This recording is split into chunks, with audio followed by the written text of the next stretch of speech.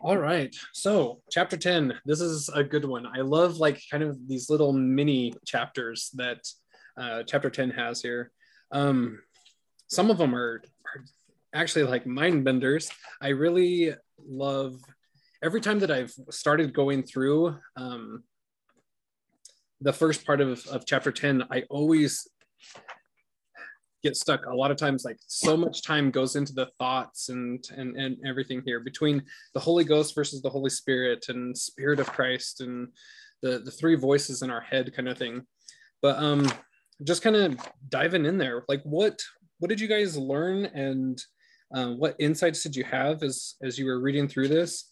I don't know, I think that it's so crucial to really understand the Holy Ghost versus the Holy Spirit, because I don't know, even now, sometimes I have a hard time breaking the habit of calling one by the other's name kind of thing, or kind of mistaking it. It's been so ingrained in us that it's the Holy Spirit, Holy Ghost, the same thing, just go with it.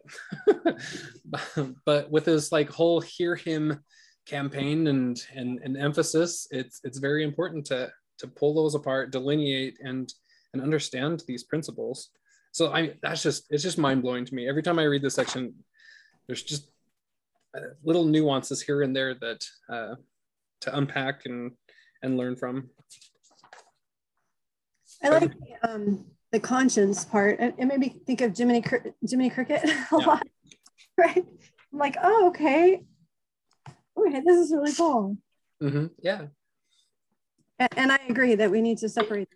But when he said that the Holy Ghost is a member of the Godhead, and here is what he does, and the rest of that made more sense. I'm like, oh, okay.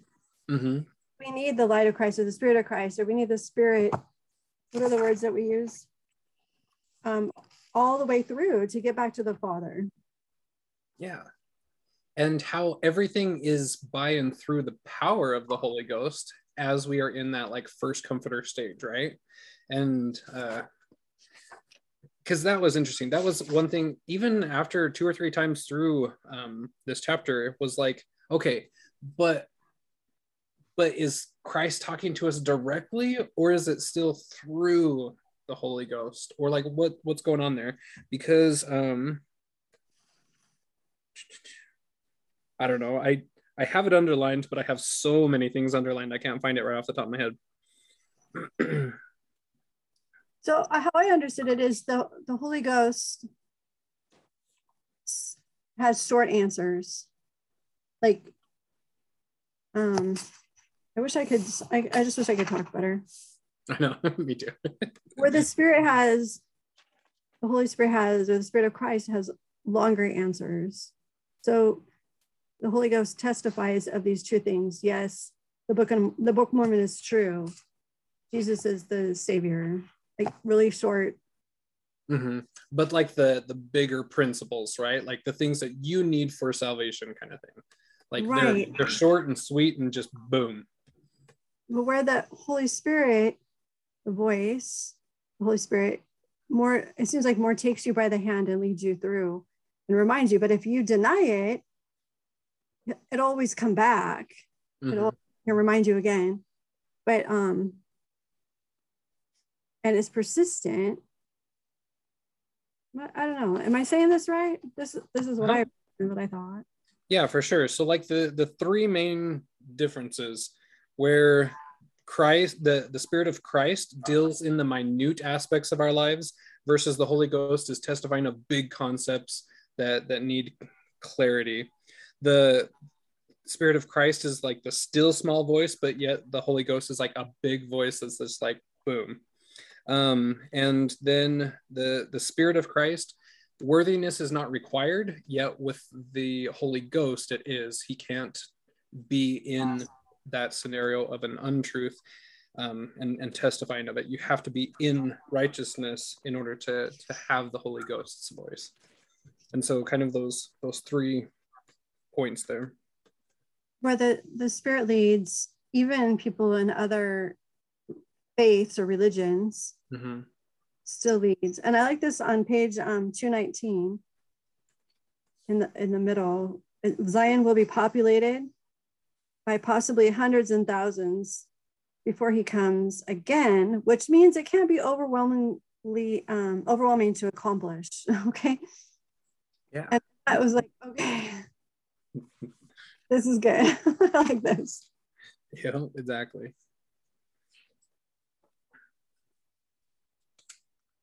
But yeah, on 219 at the bottom of the second to last paragraph there, if the whole world is to eventually become translated, it can't be impossible. Like, this is part of that necessary pathway to Zion, and part of that pathway is to really hone in and understand what the differences are in these next few sections, being Holy Ghost versus Holy Spirit, the voices in our head kind of thing. I found that very, very interesting. Yeah. Peace, and at the bottom, peace, love, and joy fills the soul of those correctly seeking Zion. Yeah. Fear, hopeless, inadequacy are messages of lying voices. I love that clarification. Mm-hmm. Yeah.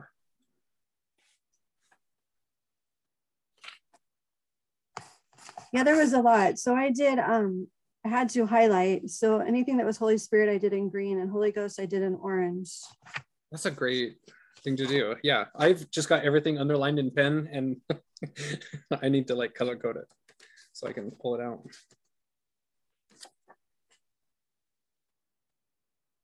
Then on page 225 in the middle, or the bottom of the second little paragraph there at the bottom, the truths communicated to you by your conscience come from Jesus Christ, are administered by the Holy Ghost, and our revelation. Yeah, that's the one I was trying to find. Because that one, I don't know, I'm reading it and I'm like, okay, do I really get this? Like, I get like a base level of it, but do I really get it? Because the truths communicated come from Jesus Christ. And what does administer in this sense mean? And so it's administered by the Holy Ghost and our revelation. And so like, what's the difference with the Holy Ghost? So like, when the Holy Ghost, footnote on that? The footnote, it's a good question. After Revelation, there's a little number. I can't read it. Oh my gosh. Yeah, it's number 4.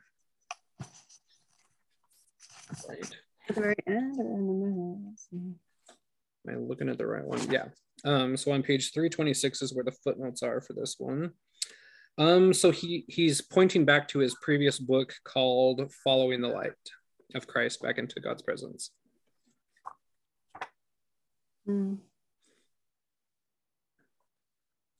But yeah, I really love that. But I was like, kind of like the Spirit's telling me, hey, there's more here that you need to know. And I was like, okay, so I need to like really ponder on it. I'm gonna like take this next week and just really try to unpack that one and see what else there is there for me to understand. But I just was always thought that when you are baptized and hands are laid on you and it says receive the Holy Ghost, that you receive the Holy Ghost, and that other like conscience thing kind of doesn't have a purpose anymore. I mean, it's just yeah, you level up kind of thing.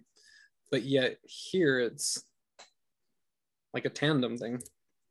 There's a great talk by Bednar. I can't remember what it's called, but it's about the Holy Ghost. And he talks about the phrase that I remember. He said, just because hands are put on your head, it's an injunction to receive the gift of the Holy Ghost. And you're required to do the work to receive that gift.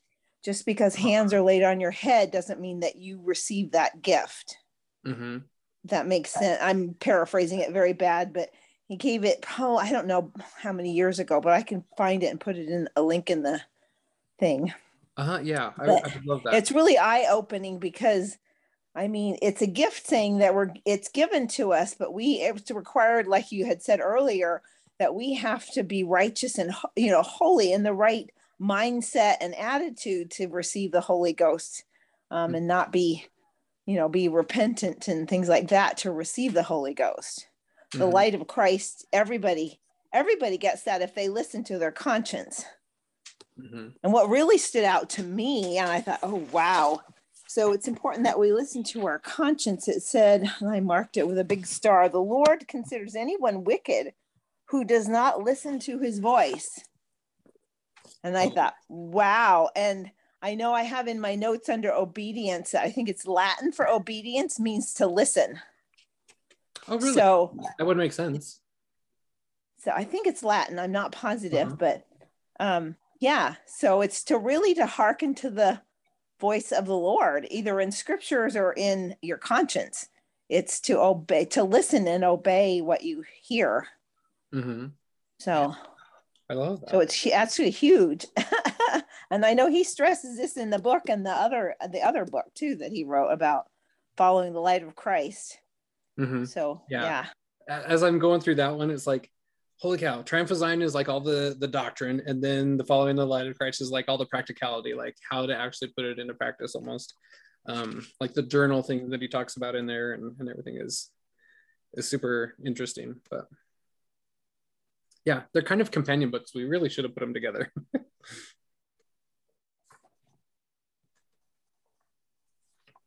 But yeah, that fact that the wickedness is anyone who disregards the voice of the Spirit. I think that's interesting. And so it kind of puts a whole new perspective or a level of the fact that we can't deny the Holy Ghost, and all that entails. Yeah, because it says you can go to church, pay your tithing, do all those things, but if you don't listen to the Spirit, which is part of your conscience, then you're considered wicked. So I thought, wow, and how many people deny their conscience, Yeah. And it says in the New Testament somewhere, because I was discussing with my friend, and I can't remember where in the New Testament, it says we can sear our conscience with a hot iron. So we can permanently damage our conscience by, sinning and ignoring it. So it's so important that we listen to those whisperings. Yeah, for sure.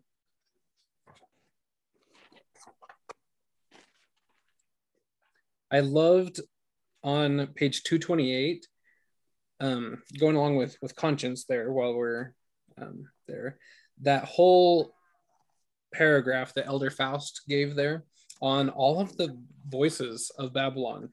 I think it's just like such a great kind of like list and definitions that go with them and stuff. The murmuring voices, the whining, seductive, soothing, intellectual, proud, flattering, cynical, entertaining, commercial, delirious. Like these are all things that we have to flee from. And it's kind of like that object lesson that we do where somebody's blindfolded and they have to like listen to the voices around them to guide them, right? But we have so many voices to be running from. And then I really liked the delineation of these three voices of our mind and why it is that we sometimes get confused or might not willingly be wicked, but we just kind of don't give enough heedance to the right voices, kind of a thing. I just love that whole section there. But that paragraph on Babylon's voices that the adversary really has had time to hone in on and nuance. I mean, there's something for everyone, right? How many times am I led away by seductive voices or by the cynical voices, etc.?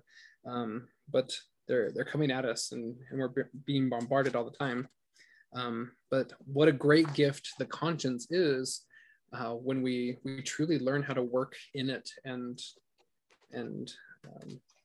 have that obedience, that listening and hearkening to it. So Cameron, I think I got confused. So he talks about on page 229, the Holy Ghost and the Holy Spirit, and he distinguishes that. But then on page 231, he said the voice of the Holy Spirit, is that different than the Holy Spirit? No, yeah, that's one and the same. So that's like actually Christ and through the power of his atonement kind of thing. So let's talk about this for a second. There is the Holy Ghost. Mm-hmm. There's the Holy Spirit, which is also the Spirit of Christ. Yeah. And then there's your voice, or there's your the voice of your mind, your conscience in your mind, and the voice of evil. Mm-hmm. Yeah. Right. So it's either the Holy Ghost. So I mean, like, there's the three voices of the mind, and the Holy Ghost doesn't really seem to fit into one of those three. The Holy Ghost is just one that comes in and confirms big major truths. But as far as like the constant voices that we're hearing, it's either your own voice, the voice of evil, or Christ, the which is also known as Holy Spirit. That's how I understand it anyway. Right, but then he threw in the conscience and the voice of your mind, which could also be, if it's good, it's the Holy Spirit speaking to you. Mm-hmm. Yeah. True? Did I get that? Mm-hmm. I don't know. I didn't even look past this subject or this section to see what else. Does he add more? Yeah, so like the purpose of conscience, and then it dives into the sacrament, and then unbelief. And then faith in Christ. Okay, so this is like a different section, but he kept it all together. Okay. Mm-hmm. You separated that really nicely. Thank you. But yeah, I learned a lot from these three different voices, where the very first time I remember exactly what I was doing. I was doing some construction, listening to this chapter, and I like dropped my nail gun. I was like, whoa, I've never understood that before. How did I not understand that? But the voice of the mind, how it's always unsure, well, usually unsure. It rarely states things as absolute. Like, I wonder, maybe like, I don't know, it kind of debates with itself. It's always this, it's waiting to be steered. It's kind of like this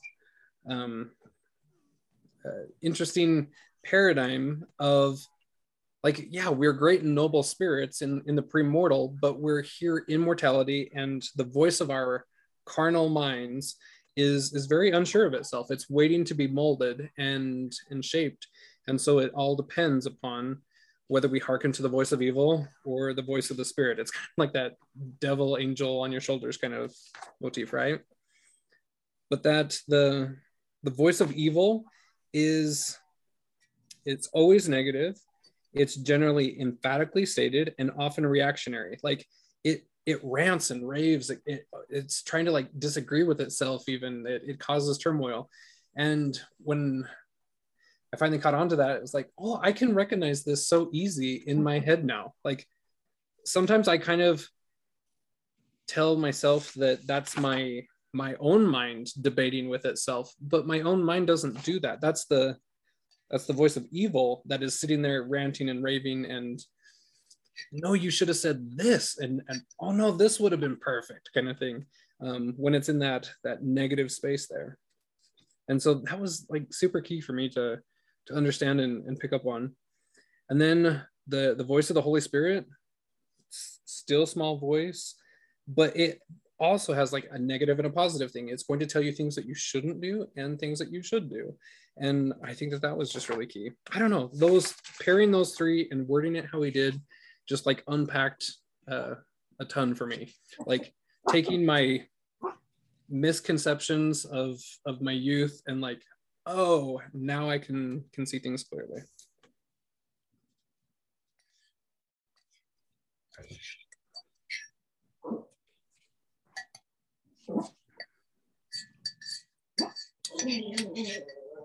So on page 231, kind of right in the middle of the page, it says that it talks about the negative and positive aspects of the voice of the Holy Spirit, right? And the negative mode is generally the first recognizable revelations that mortals receive, telling them to stop or not do something evil. But when that same voice speaks positively or instructs us to do something as opposed to not do something, very few people can recognize the message as revelation. So why do you think that is? I mean, that, like, is that a true statement? Do we believe that? And what is there to that that we can take and help ourselves and others see if we understand that correctly? That the negative mode from the Holy Spirit is often recognizable, but the positive is rarely recognized as revelation. I think that that's kind of key into understanding President Nelson and his Hear Him campaign. Can you point where you were reading that? Yeah, so the very middle paragraph of 231, it starts off with the voice of the Holy Spirit. Okay, thank you.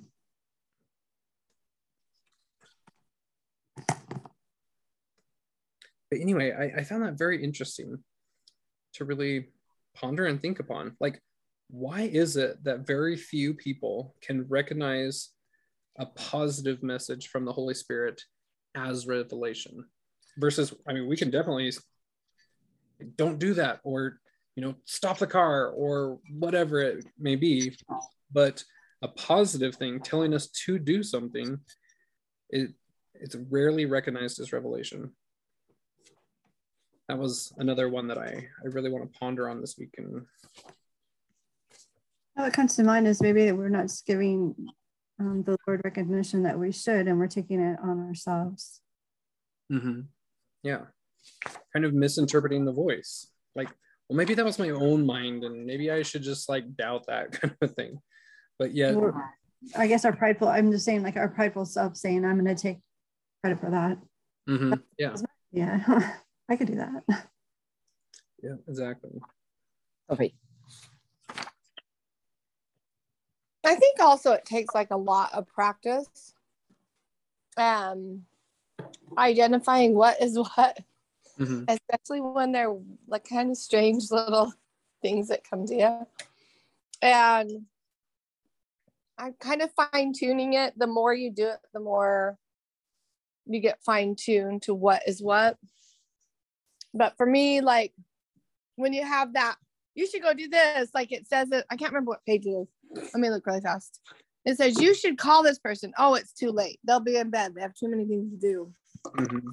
And then you think, but I should call them. So the adversary is always kind of trying to trick us and tell us not to, but the Holy Spirit's trying to lead us. I usually will have this little battle in my head. Like, okay, what is the Holy Ghost telling me? Is it really too late? And then I'm like, I just go with what feels peaceful. Mm-hmm. Last night I had my girlfriend in the ward. Her husband had a heart attack and died. Mm-hmm. And it was really weird because I was going to go to bed early because I hadn't slept much. And I was just getting ready for bed. I'd heard ambulances go by and I was hoping it wasn't, her husband had been sick. And I was getting ready for bed. And then somebody texted and said he had passed away. And I thought I should go up there right now. And then the voice said, no, she probably doesn't want you there. She probably has enough people and confusion. Mm-hmm. And then I was like, no, I need to go there. And then I had a feeling that I wasn't good enough, or I wasn't good at timing. And then I was just like, am I supposed to go up or not? And then I just put on my shoes and I just went up. And it was kind of took bravery because I don't mind stuff like that, but I don't want to feel in the way. But then I thought, I'm supposed to go. I'm her friend. She needs me. And just put it away and just like, shut up. I'm just going. Mm-hmm. And my husband, when I talked to him, he's like, you went up there? And I was like, I felt like the Spirit told me to, but it's always this battle and it's fine tuning. Okay, what is the Spirit? What is the Holy Ghost? What is Satan? What is me? Just knowing, just being with God and like feeling the Spirit. It's really confusing. Mm-hmm. But then it's like every time I go for peace, what feels yummy in my heart is the answer. Mm-hmm. So it's like, it's constant, like translating. What is this? I like that. Yeah, constant translating. That's a good word for it. Constant working at it. Like, and then when I have angry thoughts, like I'm mad at somebody, like the voice of evil, right? Ooh, I'm so mad at them. I can't stand them, blah, blah, blah. But then I'll say, and I feel like, well, he's just doing his best part. Like he's struggling too. And then I get the calmness, and that's the Holy Spirit kind of, or is that the Holy Ghost? I don't know. Those two are really confusing. Like Laura was saying, it's confusing. Yeah. But I don't think it really matters as long as we follow it. It doesn't matter if it's the Holy Spirit or the Holy Ghost, as long as we relish in that yummy feeling of just peace. And just back 20 years ago, I used to have tons of anxiety about everything, and I just learned to go for peace. Whatever felt peaceful is of God. And if it doesn't bring peace, then we've been tricked, probably. I don't know. Yeah, my mom can attest to that. Like, how many times do I ask you, okay, name your emotion? What are you feeling right now? Even if it's like multiple emotions or whatever, like, and then use your brain. Are those good or bad? And then do whatever, like if it's good, then act on it. If it's bad, cast it out. Like, it's as simple as that, but sometimes it's so hard. And it's just like that talk. Remember the second voice or the third voice? The second voice is always Satan. Yeah. The first voice is the Holy Ghost or the Holy Spirit. The second, it's always Satan right after. Oh, they don't want you there. You're not her best friend. You shouldn't go. And then you listen. Oh, am I? And then it's this Holy Ghost again saying, get your clothes on and get up there, So it's just this constant, okay, what is what? But the doubtful one is always Satan, and always plan on it hitting you right after the first one. Like, I should take cookies to somebody. Oh, they wouldn't like the cookies I make. I mean, it's like, how do you know that? It is constant, like, oh, you're not good enough for that. Always telling us we're not good enough, right? Yeah, exactly. I'm always reminded of that story of whoever it was taking like their new silk, making ties for President Kimball, right? Oh, yeah. Kimball. Anyway, and then she just felt so dumb in the moment, like, oh my gosh, he probably has like tons of ties. Like, who am I to be taking a tie to the prophet? Like, this is so stupid. And then it's like, what was her name? Anyway. I think it was Hinckley, because I think it wasn't Hinckley, because I think it was his wife that said no, what was the word? No deed or something. Yeah, never doubt it. Like, just go for it. Whatever it is and stuff. And I have you ever had it backfire though? Because like this one time I felt so impressed to go right then to somebody's house, and I was just there, and I'm like, I don't know why I'm here, but I'm supposed to be here. And luckily she was like, okay, like, let's sit down and talk and chat and stuff. And at the end of like 45 minutes or whatever, she was like, so anything yet? I'm like, no, I just know I was supposed to come. So there you go. Later, something might follow up later where it's like, oh, I know Cameron. I can call Cameron, or something will happen. I think.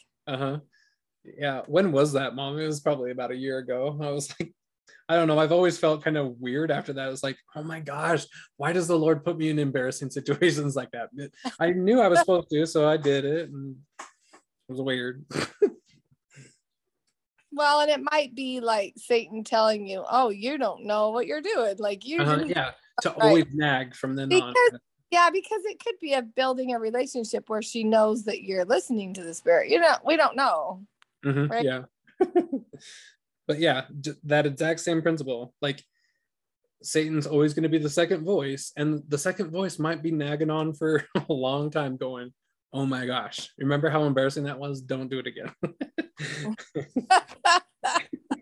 Like, that was traumatizing. Never. Traumatizing.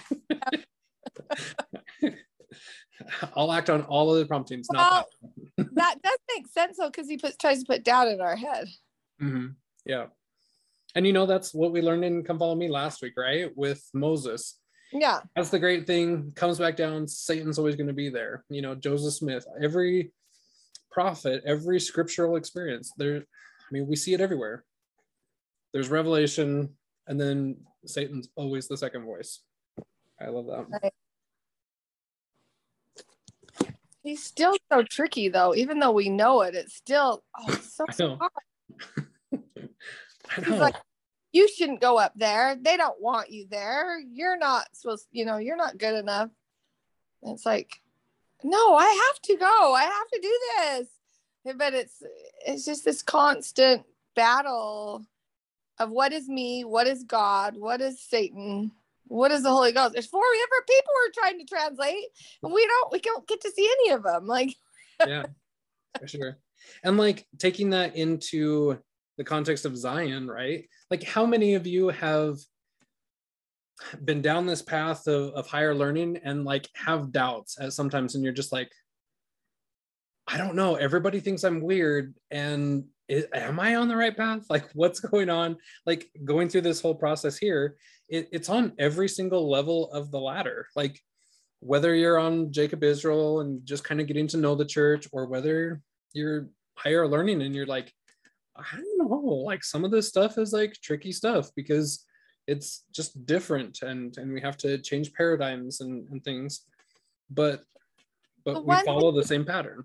Right. The one measuring stick I use all the time, Cameron, which I didn't read it anywhere. It's just what in my brain, it never goes away. Like if it's like some fad thing or Satan saying, oh, you should do this or whatever.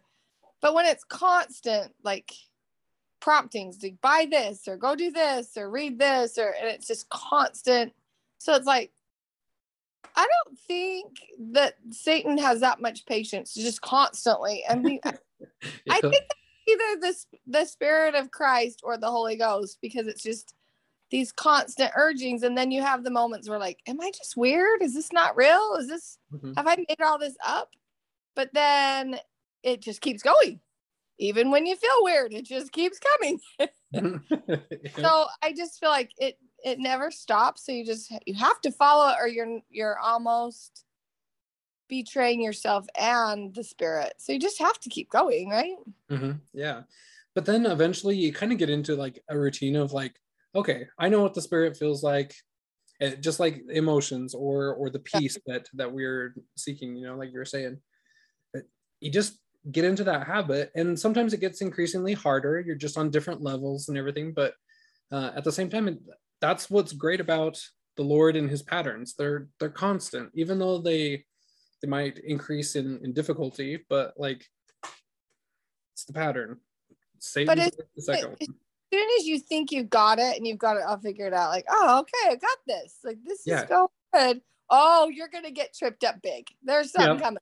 Yeah, this week, y'all better watch out. Something to get really mad at, or going to hurt your feelings, or going to tell you you're an idiot. Like, right? Yeah, exactly.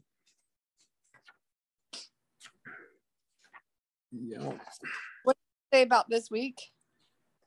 Yeah, this week, we all better watch out because we're learning this. And so it's like, okay, now here's the test. You got this? We need a group text. Yeah. It came today.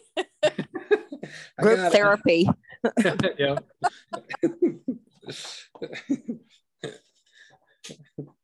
I just need, I've got these two voices. Help me distinguish. Okay, I'll go with that one. Yeah. I love that. Is there anything else on Holy Ghost, Holy Spirit, voices before we put that to bed? Because yeah, it was just one of the best sections of the whole book. I really loved it. Cameron, I don't think we mentioned that, like there on the bottom of 222, it says the Holy Spirit, which is Christ, paid with his life, his body, and his precious blood to provide them to us. And we must understand this to properly honor his sacrifice and to properly worship him. and just up above that, this is the grace of Christ. So to understand grace, I think, and that in the context, anyway, it really stood out to me. Yeah, for sure. And also that other part about, I don't know if any of you, like, I grew up thinking the still small voice was the Holy Ghost. I just did.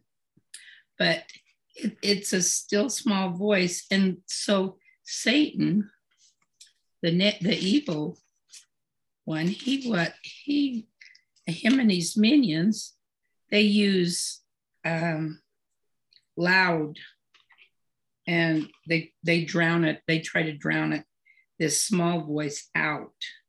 And so they do that a lot with loud music and this type of stuff. And we find that to be the case. Anyway, I thought that was interesting. Yeah, for sure. I mean, I love that part too. I came on a little bit late, so I might have missed this part, but that same page, I love the part. It's the second to last paragraph, and it said, as an example, the Holy Ghost will not comment upon our tone of voice with our children, but the Holy Spirit always will, if we're not too angry to hear it. So when you're like scolding your kids, get to bed, I told you you're supposed to be in bed, then you have the feeling, oh, I wasn't, poor little thing, I shouldn't have acted like that. Yeah. But if we're not angry, but if we get too angry, we don't hear it, the Holy Ghost will have no opinion on where we drop our dirty laundry. I didn't get that part, dirty laundry, but the Holy Spirit will constantly urge us to do everything that is right and kind and loving. I didn't know if it meant really laundry or like when you're venting on people. I didn't really know if that was I never considered the like venting on people thing. I think why would the Holy Spirit care where we dropped our laundry? I didn't really get. I think it's kind of an allusion to taking care of our garments, because like, I don't know, I went through that.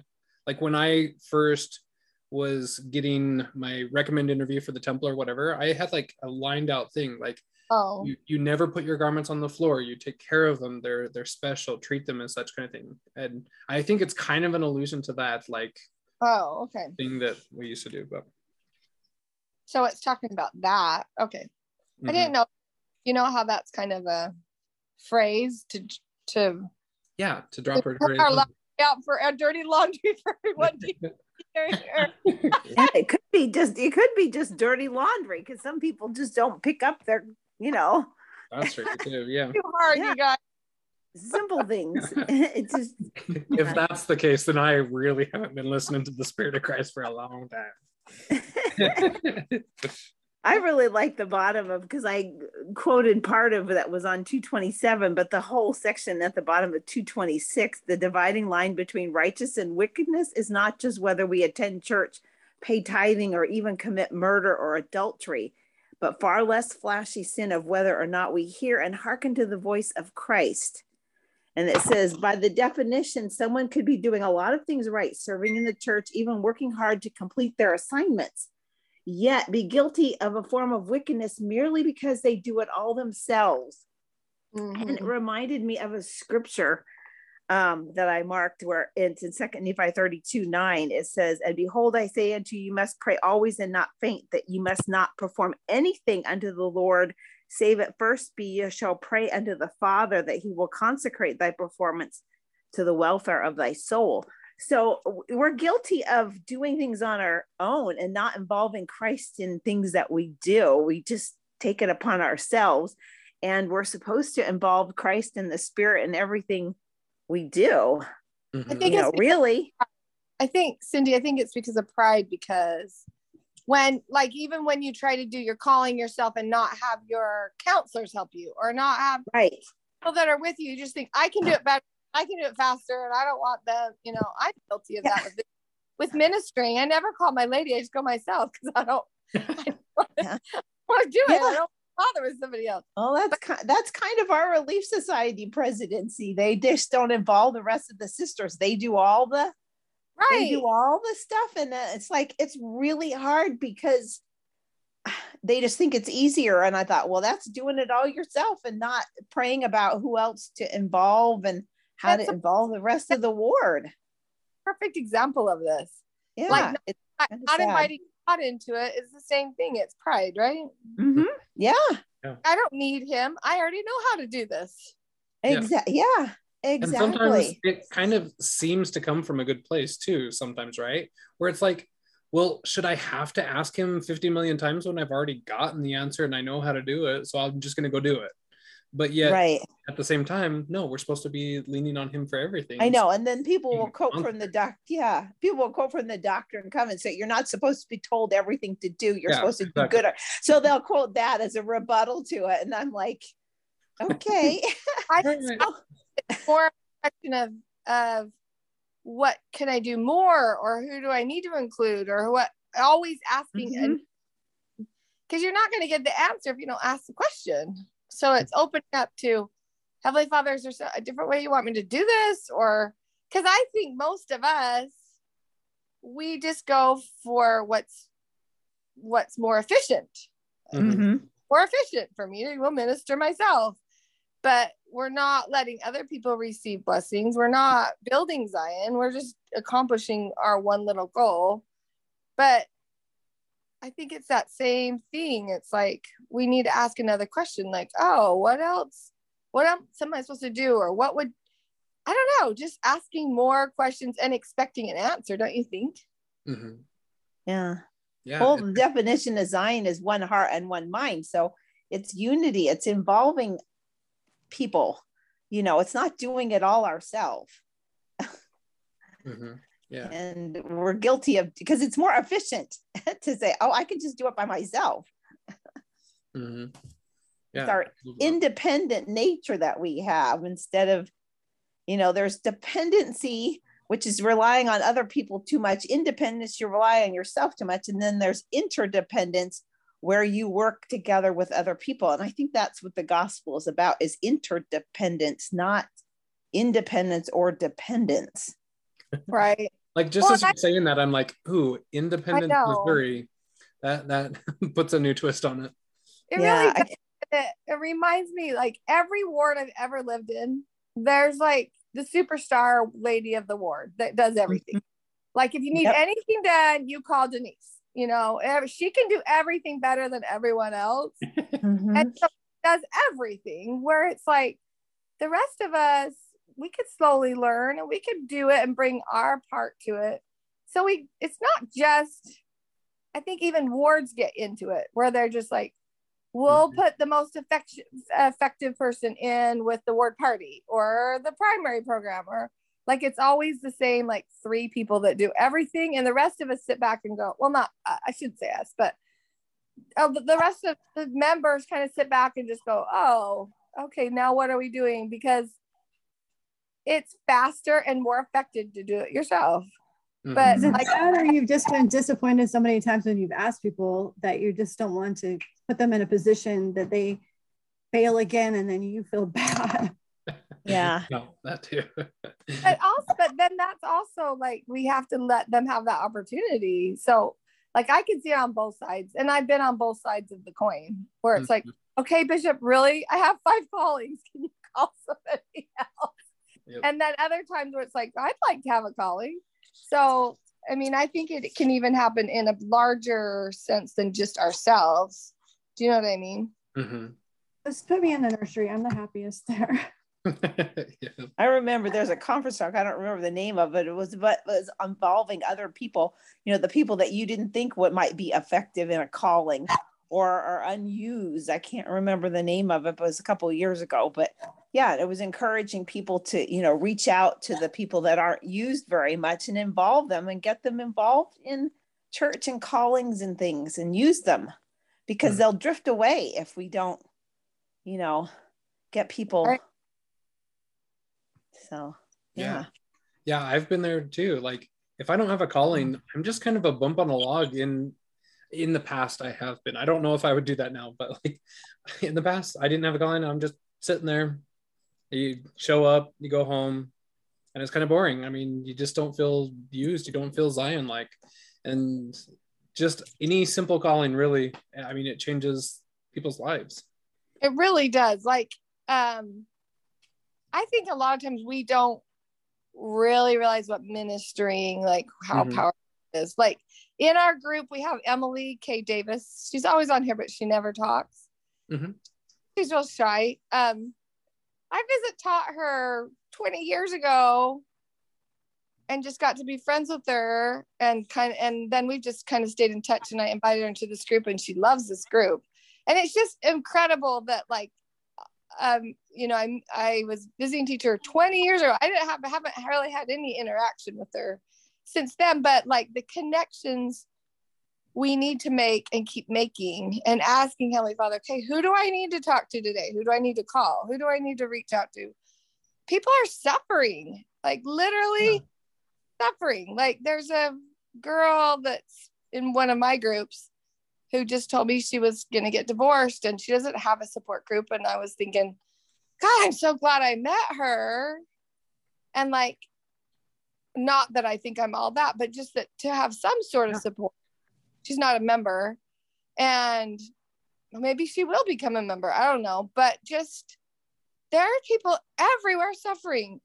So it's just asking Heavenly Father, okay, who do you want me to call today? Who do you want me to send a card to? Who do you want me to, right? Just constantly asking a question, because it's probably kind of hard for them just to throw names into our head, sort of.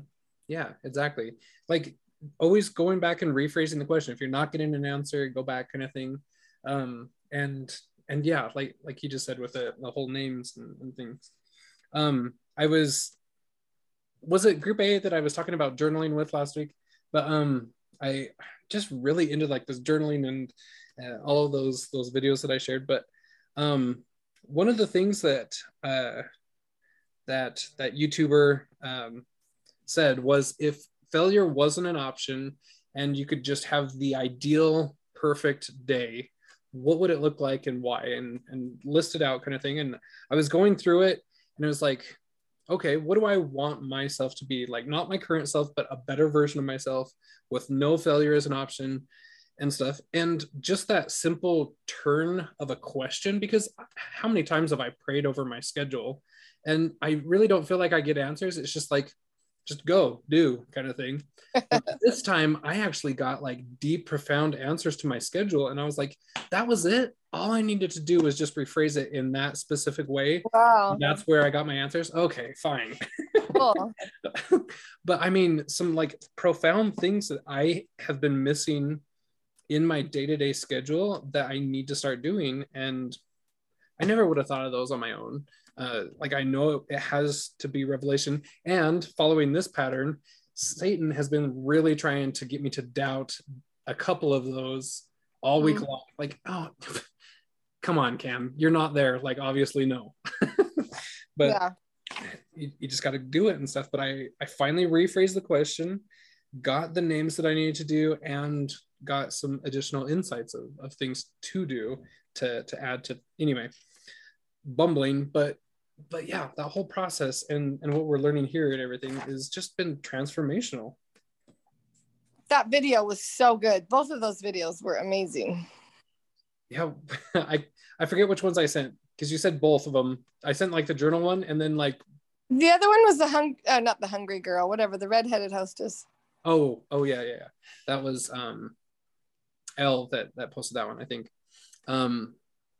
And then I'm super excited to dive into these ones that Elle found as well, from Elder Bednar, Holy Ghost, and Spirit of Christ there. Diving into those as well. Yeah, it was that old Ask a Question. It was about the difference of, that's where I first learned about the difference of the Holy Spirit, the Spirit of Christ, and the Holy Ghost. And it explained it really well.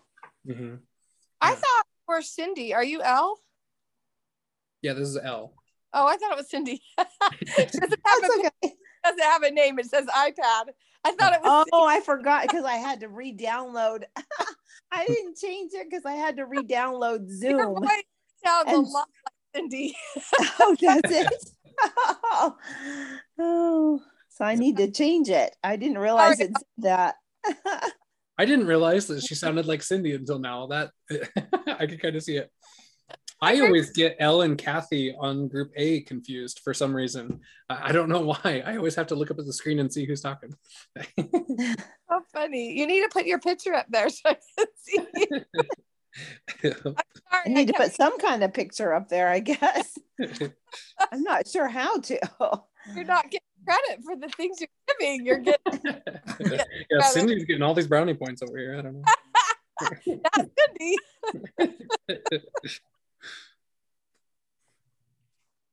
Yeah.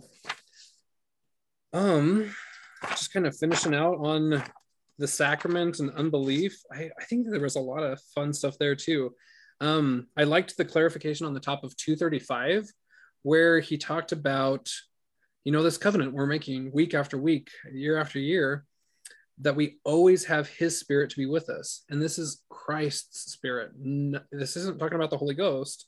We're not petitioning for the Holy Ghost to be with us, but Christ's spirit. And I think that that's, something that I was always confused about growing up. Like, I don't know. I never really thought about it, but in this context and with these purposes and everything, like, it just makes so much sense. I love what he went through there. Yeah. The opposite end of that was on 226, where it says wickedness is defined by anyone who does not hearken to the voice of the Spirit of Christ. Mm-hmm. I mean, that's pretty broad. Like, a lot of people follow, like, that's easy to follow into that swamp. You know what I mean? Mm-hmm. And go to what you just said. That's pretty profound. Yeah. I don't think most people understand that about the sacrament. I just learned that probably in the last 4 or 5 years. Yeah, me too. Like that's totally new, because if you ask people when it says to have his spirit with you always, and you ask people, I bet if you ask 100 people, 95% of them would say it's the Holy Ghost. Mm-hmm. And it's like, because we renew our baptismal covenants and we get, the Holy Ghost when we get, and that's why they think it's that, but it's not. It's the spirit of the Holy Spirit, mm-hmm. which is, I guess, yeah. So I still have trouble separating that out. As much as I've read, I still have trouble, and I still have to keep trying to clarify them. Mm-hmm. Exactly. Yeah. It's like, why don't we teach this better to our primary kids? And then it's like, okay, no, this is the whole part of the process. And some of those things are hard to unpack. Will you go back and rephrase all this? Because I think I missed what you're talking about. Just like on the sacrament part right here. Yeah, I don't remember reading that or hearing you talk about that. So at the top of 235, it's the very first paragraph there. It says, but why? Why make this sacramental covenant over and over, week after week, year after year? For the glorious reason, as stated in the prayer itself, that by doing these things, we may always have his spirit, meaning Christ's spirit, to be with us. We are not petitioning for the Holy Ghost to be with us. We're petitioning for Christ's spirit to be with us. And so and that's where it, just another sentence down, I should have kept reading. In making sacramental covenants, we are seeking Christ's spirit. And then it goes through the different titles: the Holy Spirit, the light of Christ, the voice of Christ, the Spirit of God. Those are all the titles of this Spirit of Christ, this conscience that we have, that we are petitioning to always be with us in the sacramental covenant. We're not petitioning for the Holy Ghost. That's a different purpose in and of itself. We're petitioning for Christ's spirit to be with us, which, if we're really thinking about stuff in the grand scheme of things, right? Like, I know that this is a big topic, but like, who do we pray to? Do we pray to Heavenly Father? Do we pray to Christ? Is it ever okay to talk to Christ? Kind of thing. Like, I'm sure we've all battled with that framework there. But like, really looking at the sacramental prayers, and that we may always have his spirit to be with us, that we may always feel and recognize and respond to the Holy Spirit and the promptings that it's giving. I think that that's profound in context of this whole chapter and what we're discussing. But it's so important that it has its own ordinance, is what I'm trying to say. I really liked his I think in the paragraphs. church we just have to keep things really simple, otherwise we lose a lot of people. Mm-hmm. And that's why we're supposed to study on our own and to learn and study in the scriptures. Because if you were to bring all these things into even a gospel essential class, a gospel doctrine class, it's just not gonna go. Yeah. All right. And they're weird. And so I think it needs to be simplified. I am so grateful that there is more emphasis on a relationship with the Savior. That wasn't my upbringing at all. Mm-hmm. Yeah. I mean, even on the mission, I remember like just helping people to pray. And we dealt with a lot of like Jehovah's Witnesses and stuff. And it was like trying to break them of praying to Jehovah and praying to Heavenly Father instead, kind of thing. And now like I have a whole new framework. I would not treat it the same way that I did when I was on my mission. Like I'm probably gonna have to answer for a few of those. But like what is the difference? And I don't know. It seems like the Godhead should be pretty basic. That should be like our simple things that we teach in primary, but yet it's probably one of the most complex subjects for a reason, so that we actually develop these lasting relationships with each three of the Godhead, right? And as we are entering into covenants and keeping and staying on the covenant path kind of thing, seems like it should be just so simple, but yet it's really for us. The paradoxes are there so that we deep dive and create lasting relationships, I think is how I would summarize that. Sometimes my words are dumb. Well, and I look back and the time I spent in the scriptures, I don't know, 10 years ago was a lot less than I spend now. I mean, you know what I'm saying? So we're all in different places, and we all have different time constraints and things that we have pulling at us. And when you think of the general membership of the church, we need to be pretty general, I guess. Mm-hmm. Yeah. And because I mean, there's a time for object lessons and oversimplification, like that Eve was out of Adam's rib, right? I mean, obviously so different teaching a child versus what we're actually talking about in all of the creation story. Yet it's the creation story. It's the most basic thing that we have. Yet how many layers and levels are there to it? But it's fun to grow and learn and discover new layers. Cameron, I posted 2 books. They're not LDS books, but they're things that I had found on like blogs and stuff. And they're both about conscience, and they're kind of interesting, but you'd have to take them for what they're worth. Mm-hmm. Yeah. But I had one is called The Vanishing Conscience by John F. MacArthur. And that's where I first learned about how you can sear your conscience. He talks a lot about how people have seared their conscience and they no longer have a conscience to listen to. Wow. The other one was Conscience, What It Is, How to Train It, and Loving Those Who Are Different. Says the conscience. Yeah, and a couple of notes I had, it says the conscience is generally seen by the modern world as defective and has robbed people of their self-esteem. Far from being a defect or a disorder, however, it's our ability to sense our own guilt is a tremendous gift from God. So it's an interesting somebody else's take on the conscience. Yeah. And I don't know, you might glean some stuff out of it. It might be on I haven't looked to see if it's on the e-library, the Z books, the e-library free books or not. But there's some videos and there's blogs that's where I got little bits and snippets from the book that I had saved to understand what the conscience was better. That's a pretty powerful title to not have your conscience would be you don't have the Spirit of Christ. Right.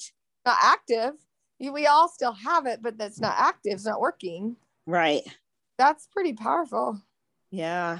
I love that. It says, in the last days, difficult times will come, for men will be lovers of self, lovers of money, boastful, arrogant, revilers, disobedient to parents, ungrateful, unholy, unloving. It says God's purposes are being fulfilled no matter how vainly people strive against him. And he said, there's just a lot. It's interesting. It's just an interesting book. I never did finish it, but it just talks a lot about your conscience and how, if you don't listen to it, you know, ways we can listen to it and ways we can damage it. Mm-hmm. So it's just interesting to hear other people's perspectives on it. And because we don't talk a lot about our conscience at church. We just talk about the Holy Ghost a lot. Yeah. And so, really taking that and unpacking it. Well, I thought those really see how that's manifested, like just having a conversation with a friend about California, how you can't call the police for something stolen unless it's over $2,000, or you can't be arrested for some damage unless it's over $2,000. Wow. Like, conscience just gone. Like, oh, it's under $2,000. It's mine. They can't bother with it. Yeah. That's exactly like what that is. It's like the numbing or the like losing the conscious level of that's stealing. Wrong. Yeah. The very first thing I had in it was we live in a culture that has elevated pride to the statue of virtue. Self-esteem, positive feelings, and personal dignity are what our society encourages people to seek. At the same time, moral responsibility is being replaced by victimism, which teaches people to blame others for their personal failures and iniquities. Frankly, the biblical teachings about human depravity, sin, and guilt, and repentance and humility are not compatible with those ideas. Wow, that goes right with it. Yeah. It's a really good book. Like I said, I never finished it, but they're on my reading list. And there's so many books to read, church books and other books by other writers, because they have good insights too. Yeah, for sure. So, but those are two other interesting ones. Most times, if you have lost your ability to be able to that you have a conscience, you've lost your moral compass. The moral compass deep inside of you is gone, and Satan's come in and taken that, and that's why you can't rely on a conscience or anything else, because your moral compass is gone. Yeah. There's like a sentence going right along with that, but I can't find it right off the bat. But like, you just lose all of it. Like, well, why? Like, why even try if you don't have a conscience? Like, that morality compass it just goes right hand in hand with it. I totally agree. Well, and that's what our society is becoming, like you say, with the stuff in California, things that what's right's wrong, what's wrong's right. It's flip-flopped, it's turned upside down, and they're making you believe that these things are all okay because it's no big deal. They can have it. They deserve it more than you, or all these things that is just it's turned it upside down. Yeah. And then going back to that one, I can't find it right now, that one paragraph that said, the Spirit of Christ always wants us to do well, like always wants us to doing good. And so it's like, that's just the opposite on the spectrum. And so then we know, like, and it comes upon you in strange ways. Like, like when I was a teenager, I didn't feel any guilt at all about throwing a cup out the window when we're driving. Like, like I would never, ever just throw a cup out the window driving. But it's like, and now it's like, I can't even walk down the street. I kind of am picking up litter because I'm like, we should have a beautiful community. Yeah. And it's kind of like and I'm not saying I'm all that. I'm just saying that the Spirit creeps up on you and levels you up just a little bit at a time, where, 30 years ago, I was throwing McDonald's cups out the window. Yeah. I didn't think anything of it. I figured somebody would pick it up. Yeah. It's funny how we grow and evolve, and it's just like, oh man, I was just dumb back then. And we're just evolving into hopefully better people. The more we have the Spirit of Christ in us, the more we're going to level up, right? Mm-hmm. It's a great conversation. Mm-hmm. Well, and if you can. You're muted again. Sorry. Oh, sorry. If you can recognize it, you're showing progress. It's when you don't recognize that you have something that comes into that conscience, say that you did throw that cup out the window, what's going to eat at you? Oh my gosh, I shouldn't have done that. I shouldn't have done that. When you can recognize them things, you know that you're on that right path. Exactly. And imagine if nobody threw their trash out their windows. Like, imagine what the world would look like if everyone was picking up trash and not throwing it out the window. What about small white lies? You know, I used to would like, there was a train on my way to work, or there was, and that's why I'm late. And now it's like, okay, if I say something, I'm going to have to repent. I can't do that. Nope. I just got up late. Yeah. It's that same leveling up. And I think the more we ask the Spirit to do with us, the more he does help us level up. He does want us to do good in all things, right? Yeah. But we have to recognize it to know what we're doing too, also.